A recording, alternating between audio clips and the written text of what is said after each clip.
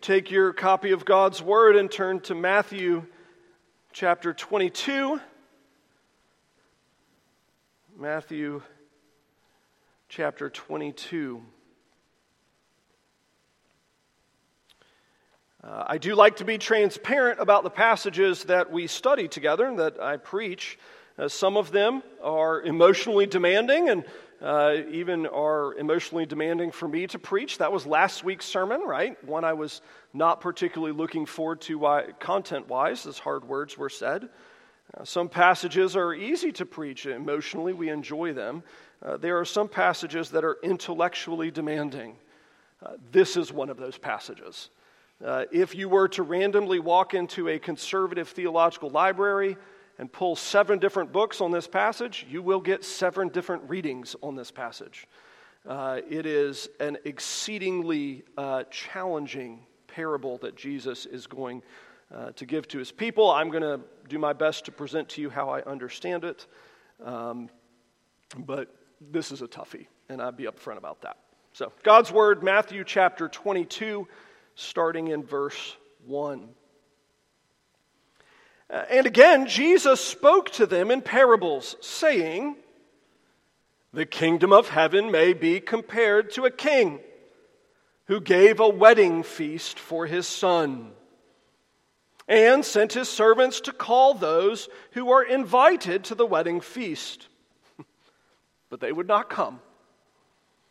Again, he sent other servants, saying, 'Tell those who are invited, see, I have prepared my dinner. My oxen and my fat calves have been slaughtered, and everything's ready. Come to the wedding feast.' But they paid no attention, and went off, one to his farm, another to his business, while the rest seized his servants, treated them shamefully, killed them. The king was angry, and he sent his troops and destroyed those murderers and burned their city. Then he said to his servants, 'The wedding feast is ready, but those invited were not worthy. Go therefore to the main roads and invite to the wedding feast as many as you find.' And those servants went out into the roads and gathered all whom they found, both bad and good. So the wedding hall was filled with guests. But when the king came in to look at the guests, he saw there a man who had no wedding garment. And he said to him, 'Friend, how did you get in here without a wedding garment?'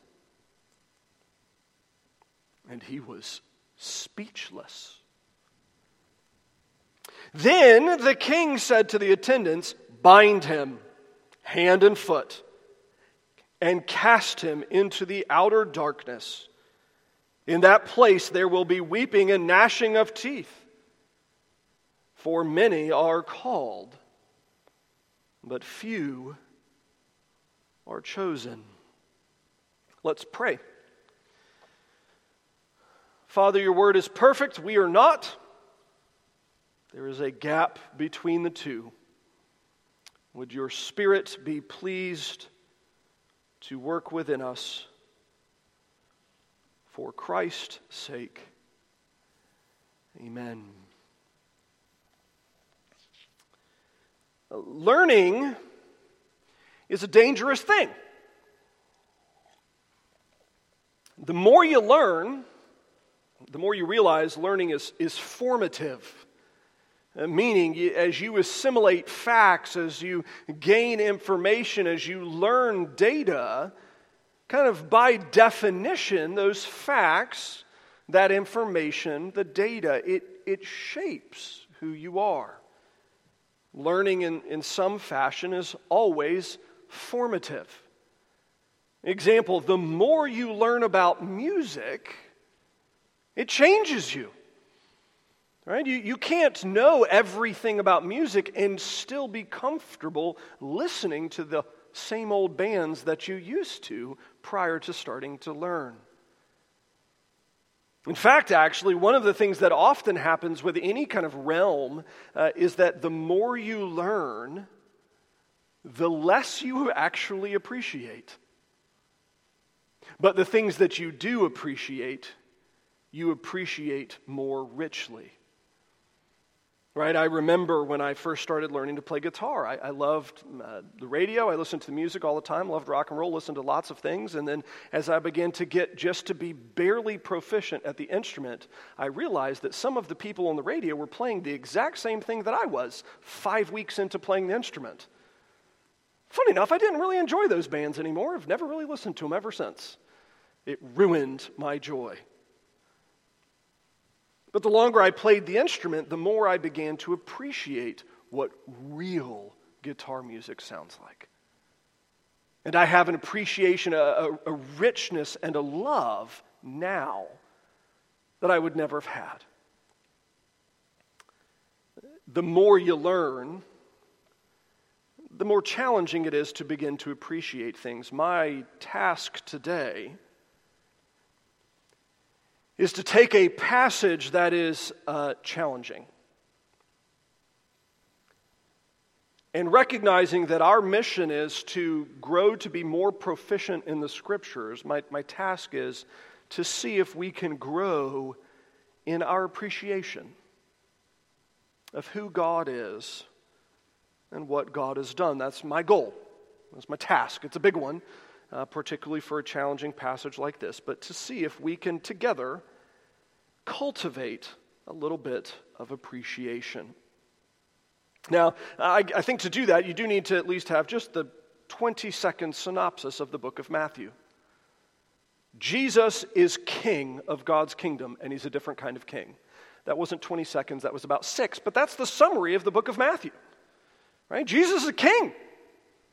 But he's not the kind of king that you normally expect. He doesn't rule an earthly kingdom.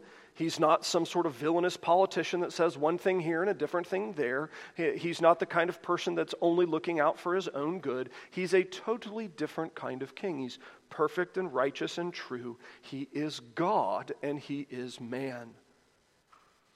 That has created an amazing kind of ministry for him as he's been able to cultivate relationships with all of the bad people in society. Kind of everywhere he goes, the outcasts, the rejects, the bad people constantly affiliated with him and asked him questions and invited him over for meals and had him into their home. I mean, it's, again, amazing to think about that. You have to imagine a large part of the time when Jesus traveled, he stayed at the houses of prostitutes or at the houses of what we would consider to be traitors to the nation of Israel. Amazing to think about. And that ministry has kind of come to a head in chapter 21 and chapter 22, where Sunday of the last week of his earthly ministry like this, the Sunday before, he has the triumphal entry in 21 where they crown him king. Monday morning, he goes in and he cleans the temple. He runs out all of the money changers and makes everybody mad. And then Tuesday, he begins to teach. And in these lessons in the temple, seated kind of off to the side in one of the courts, we have some of the most kind of direct and challenging teaching that Jesus has done in the book of Matthew.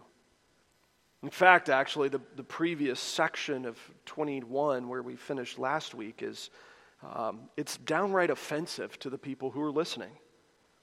Right? He's just told them a parable, and again, a parable is just, it's an extended illustration. It's a story designed to teach a point. He's told them that the good people of the society, the scribes, the Pharisees, the chief priests and the teachers, he's told them they're on the wrong side. They're the bad guys in the story. When you go to read the Gospel of Matthew, he's teaching us to be reminded that those moral people that we would long to have had as our neighbors, those people who kept up their yards and acted like good people, they were actually the villains in the story. Because they were the ones that were getting ready to kill Jesus. Meanwhile, all the bad people, the ones that we would never want our children to associate with, the ones that we would ourselves be embarrassed to be caught in public with, they're the good guys. Because they're bowing the knee to the Lord Jesus and being transformed. Chapter 22 builds on that reality and continues to challenge those that are listening. It's a continuation of the same interaction. So he has chief priests and scribes and Pharisees and elders of the people and some of the lay around him. And he continues his kind of full frontal assault on their worldview in chapter 22. Challenging them to think about who God is and who they are. Now, I could have crafted a sermon designed to kind of punch you in the mouth. I think I did that last week, so I'm not going to do it this week. Instead, intentionally kind of challenging us as we interact with Jesus' parable to contemplate really just the beauty of the Lord God. First thing I want you to kind of contemplate, the idea we're going to present here is for you to just spend a moment pondering how generous God is. Right? How generous God is specifically to you. All right, so 22 verse 1, Jesus spoke to them in a parable, saying he continues this method of teaching, story designed to kind of offend them, but to make a point along the way. And you have what is perhaps one of the just most delightful verses following in verse 2. The kingdom of heaven may be compared to. Okay, so what is Jesus' kingdom like? We've had a lot of different descriptions throughout the book, but here is a kind of new tweak to his description. Is his kingdom one of grumpiness? Right, where everybody's an ultra type A, everybody's wound so tight that we're all just like, all the time and just grumpy with each other constantly. Or maybe Jesus is that way. Maybe that's how God is with his people. He's wound so tight, he's just angry at us all the time. In fact, no, that can't be right. Maybe it's just that God's kingdom, the kingdom of Christ, is just one of no fun. Right? Where all we get to do here is just be miserable until we die, and then when we die, maybe it gets better after that. Right? Which, honestly, that may appeal to you if you're in your 60s or 70s or 80s. It really is not an appealing way to evangelize a 17-year-old. Right? Hey, life's miserable in the church. Come be miserable for the rest of your life till you die. Jesus here, interestingly, I love what he does. The kingdom of heaven may be compared to the biggest party you can possibly imagine. Whoa, what? Now, again, this doesn't kind of fully translate to us because we don't tend to think in these categories, but what is he comparing it to? Look, the kingdom of heaven, it kind of has a baseline for us to think about what it means to be in Christ's kingdom. It's the kind of party a king throws when his son gets married, only son. Now, this sort of thing is a big to-do. It's a big party. It's the kind of party only a king can throw. Now, again, most of us don't live in a country that has a king. Maybe we have somebody from a different country here, perhaps. But if you go back and you read your Old Testament and you think about one thing the Jews knew how to do really well was they knew how to throw a party. Right? Anybody want to guess in your head? Please don't say it out loud. You want to guess in your head how long their wedding reception lasted? A week. A week. Guess how long the honeymoon lasted for the groom? A year. Right? Couldn't go to military service. He was home in the house for a year. He wasn't allowed to go out. Right? They knew how to throw a shindig. Hey, let's get all the friends and family. Let's eat. Let's drink. For a week, we're going to have a party. And oh yeah, by the way, when the party's done, every husband and wife, they're home for a year. There's no splitting them up. Everybody's happy. It's a good thing. And that's what the normal people did.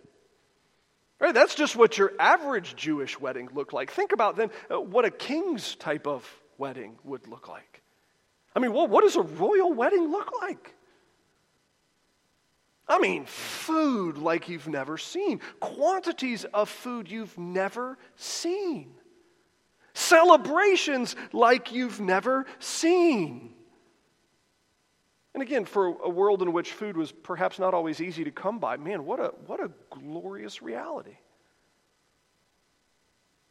And I think it's intriguing here that as Jesus is now kind of, again, pressing on the offensive against the Jewish leaders and the scribes and the Pharisees, he's very clear in saying, you guys have missed the point.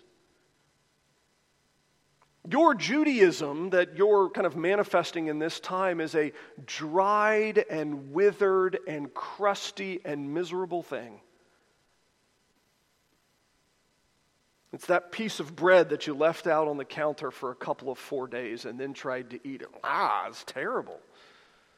Right? It's like eating sand that's baked into a shape. No, instead, what is the kingdom of heaven like? What is Christ's ministry like? Well, he's describing his kingdom as one of a party thrown by the king that spends all of his resources, all of his energy, all of his excitement on this party. It's interesting when the servants go to give the invite, we'll talk about that in a moment, but when they go to give the invite, they are explicit in saying, be sure to mention the food. Right? Everybody you go talk to, be sure to tell them, oh yeah, by the way, we've got oxen, we've got cow, it's a big old barbecue. We got tons of food. Come eat.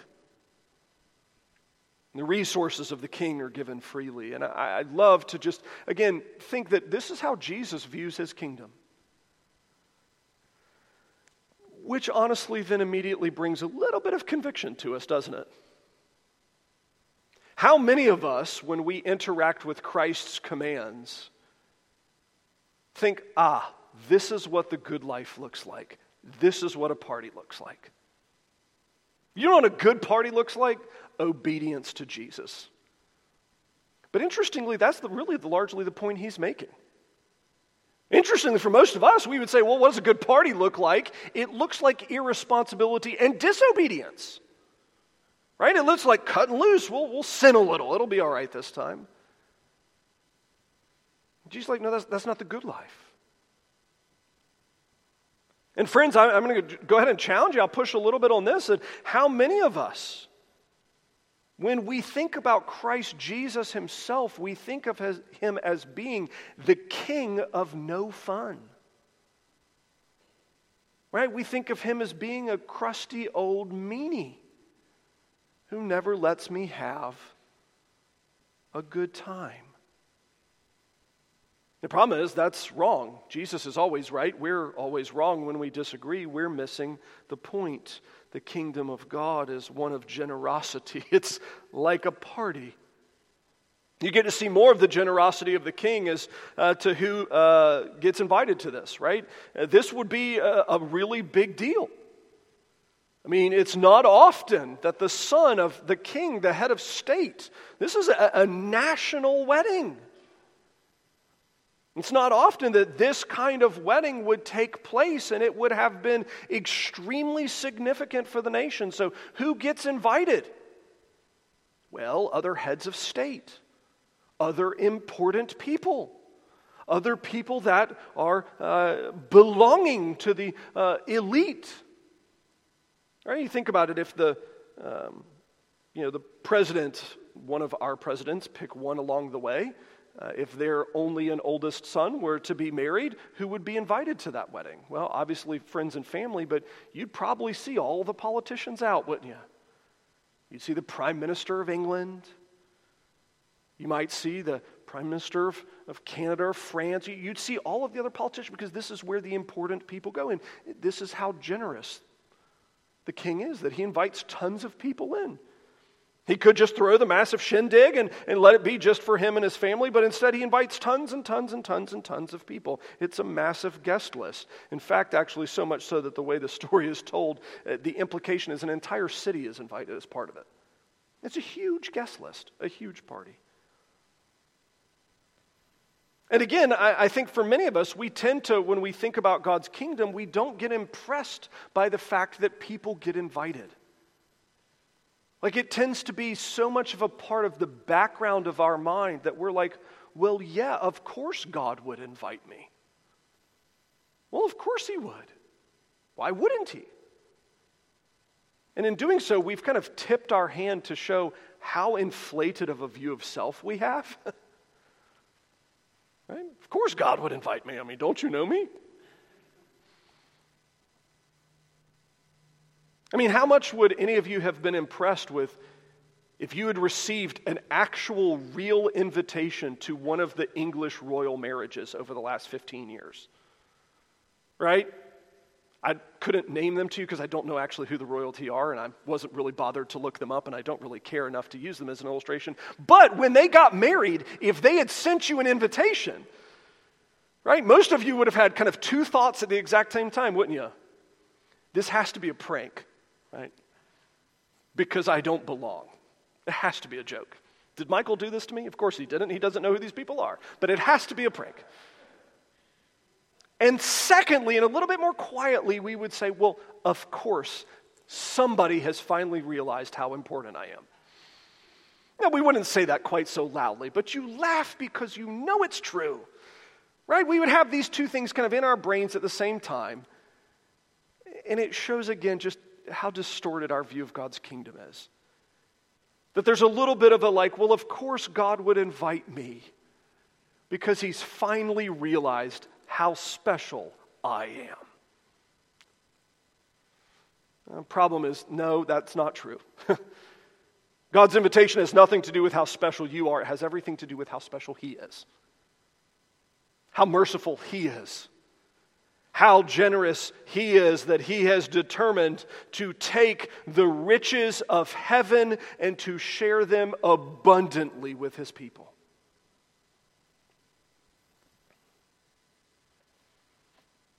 The story continues as the invitation is given. And I love this. Sends the servants to call those who are invited to the wedding feast, and they're like, nah, I can't be bothered. Verse 3. It's not going to happen. Okay. And again, we tend to see this and read that and think, well, that's not that big of a deal. Our friends cancel on us all the time. You don't cancel on the king. And you don't cancel on the king for the party of a lifetime. You just don't miss that. All you can eat for a month, you go, man. Right? You're at that party no matter what. They just can't be bothered. Verse 4 to me is one of the most shocking verses in here, is that the king sends servants again. Like, this is the king. And his people couldn't be bothered to come. The other guests couldn't be bothered to come. And he sends a second invitation. Right? That's really quite shocking. Why would you even bother? Like, if they can't be bothered to go enjoy your party, why would you give them a second chance? Oh, because he's generous. He's so generous, he sends his servants again, verse 4, be sure to tell them about the food. Right? Tell them how many resources we're spending to make sure this is a great party. You're going to eat like you've never eaten. It's going to be a great time. How generous is this king? How generous is our God? Verse 5, first response, total apathy. Ignore them, right? I love it. We have Jesus referencing somebody ghosting somebody else in Matthew chapter 22, right? The invitation's given. They don't open the text so that it doesn't look like it's been read, and that way they don't get caught having seen it. They can act like, oh, I didn't know. The next group, they pay attention to it, but they say, I can't be bothered. Your party's a really good thing, but I've got to take care of myself. I've got my business, I've got my activities, I've got my life, I've got my family. It's all about me. Third category of people, well, they just get angry and they kill the servants. And I love that you see in those kind of three things just such common responses to Christ and to his kingdom, right? Total apathy, ghosting. I'm just going to act like Christ doesn't exist. 2, well, I can't really be bothered because I'm all about myself. It's all about my life. And then third is just outright hatred. Obviously, the third is the least common of the three. Certainly in our country, the first two are the most common. But the king is so generous, the invitation is given again. It's amazing. And in fact, actually, as we get to the latter part of it, you see that verse 10, the king is so adamant about having a great party that when all of the important people can't come, he sends his servants out to the streets to find the hobos and the rejects and the losers and the 1 Corinthians, such were some of you, and bring them in.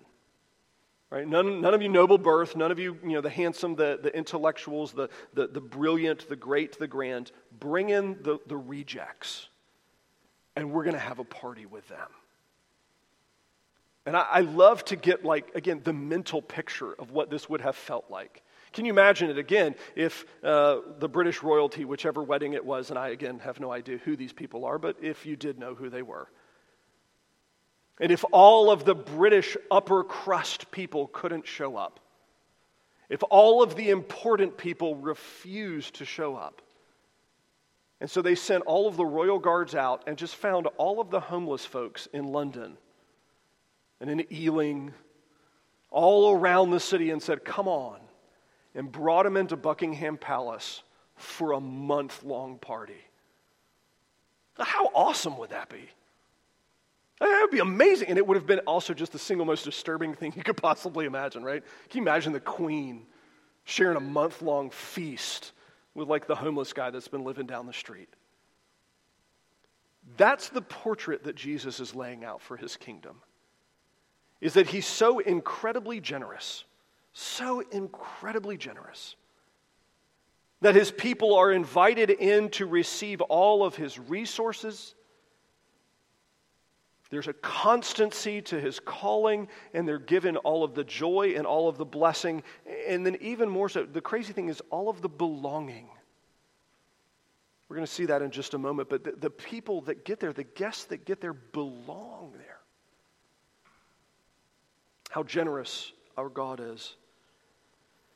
And friends, I would, again, as just a brief application here, warn us as I think our narcissism and our entitlement and our overinflated sense of self-worth and our pursuit of life and liberty and the pursuit of happiness at all costs really gets in the way of genuinely appreciating God's generosity. Because when I deserve things, I don't say thank you. I say it's about time. And unfortunately, many of us, because we believe we deserve things, when we interact with God, we say it's about time, rather than just overwhelming gratitude at everything. The fact that he hasn't just incinerated all of us already. The fact that he's even willing to talk with us at all. How generous he is. Now, there's a contrast to his generosity in this parable, and this is the part that is largely aimed at the priests and the scribes and the Pharisees. Now, the contrast to his generosity is he gives generosity to the low, to the losers, like you'd not believe, but to those that reject him, it's not generosity, it's justice. It's absolute justice. That's what happens in verses 5 and 6. He sends the servants around with the second invitation. What happens? Well, they kill those servants. They reject him. This is obviously a parable, but it's making the point that the Jews have rejected Israel. So the Jews have rejected the prophets of Israel. They are rejecting the Messiah of Israel, and they are rejecting the very Son of God. They've murdered the prophets. They're getting ready to even murder Jesus in a moment.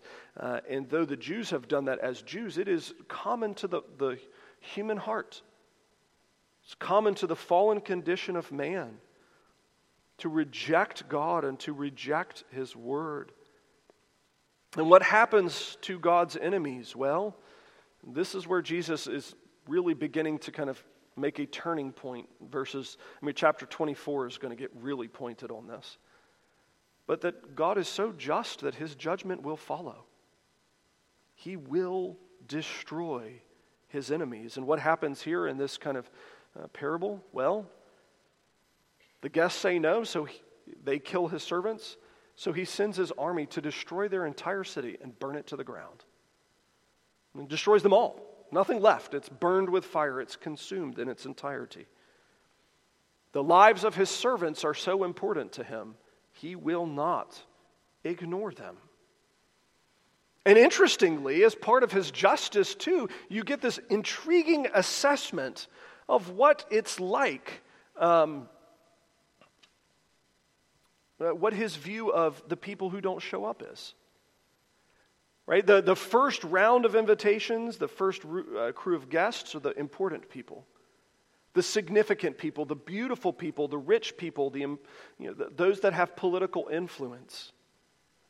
And what's Jesus say in verse 8? The words of the King, "The wedding feast is ready, but those who were invited were not worthy."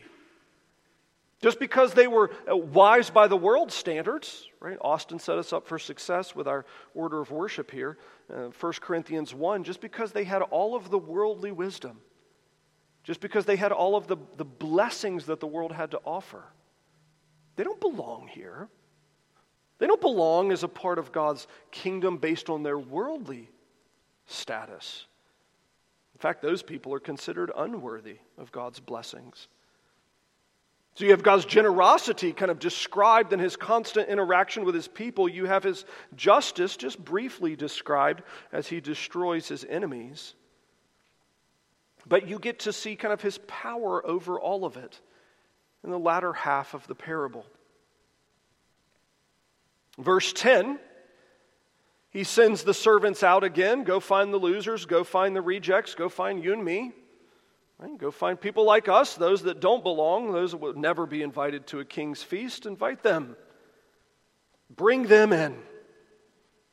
And as with this parable, it reads almost like a dream. You know when you're in your dreams, how there's no scene change? It's just something's happening and then the next thing's happening and the next thing's happening and none of them ever fully make sense and they don't kind of fully fit together, but that's how it works. This has already happened. You may not have caught it, but the feast was made ready, but the feast is still ready as He sends His army off to burn a city to the ground and come back and the feast is still ready.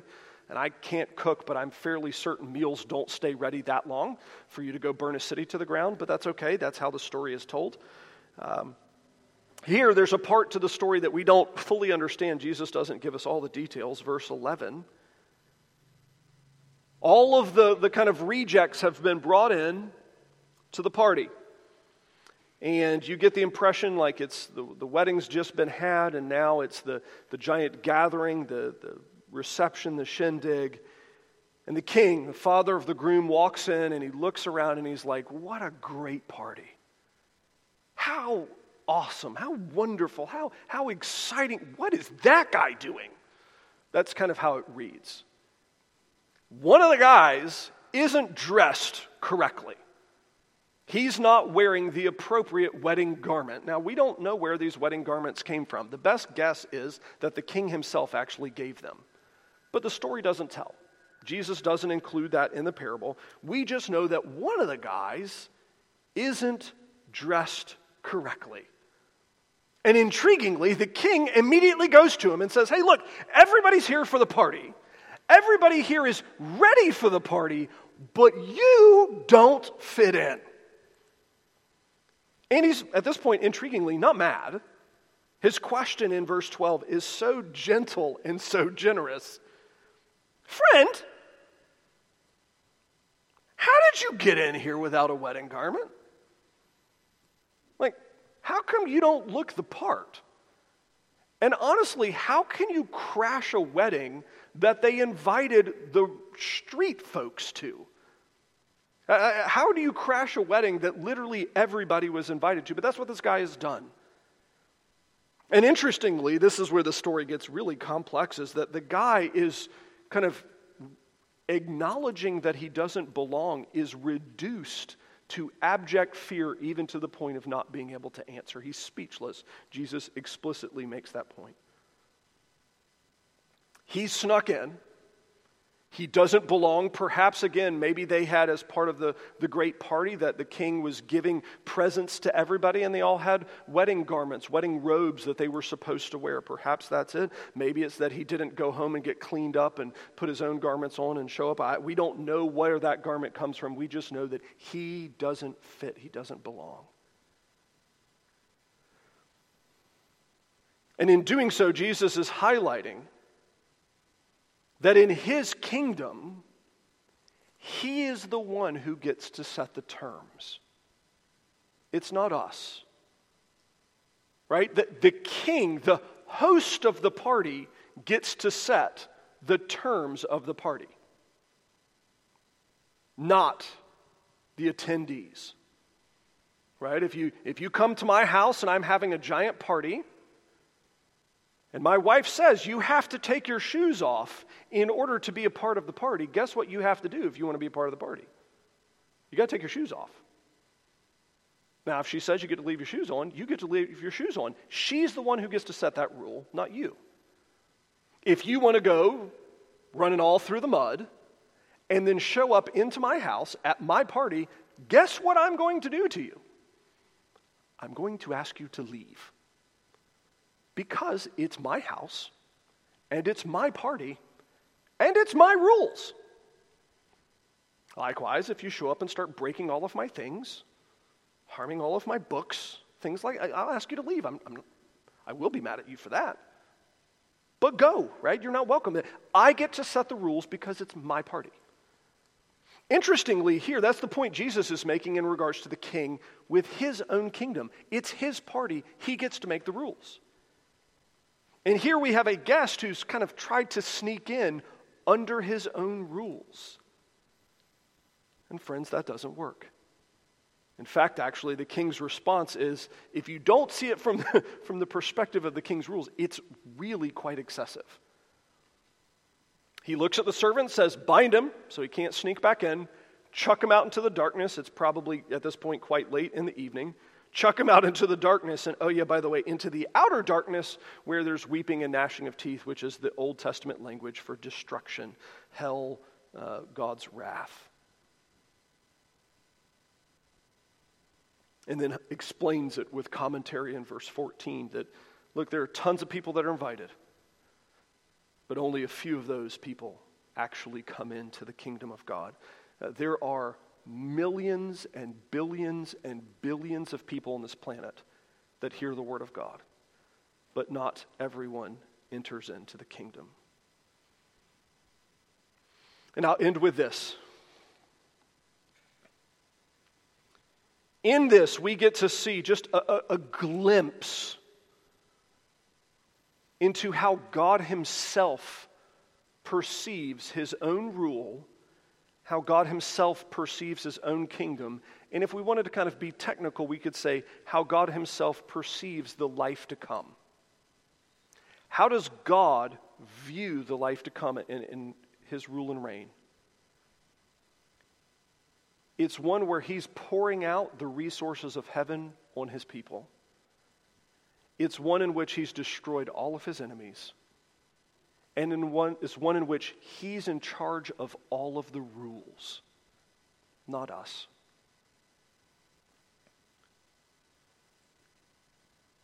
And I think it might be very useful for us when we contemplate the ministry of Jesus and we contemplate his good gospel and we contemplate his kindness to us, when we contemplate what salvation means, that we be willing to engage these kind of three ideas.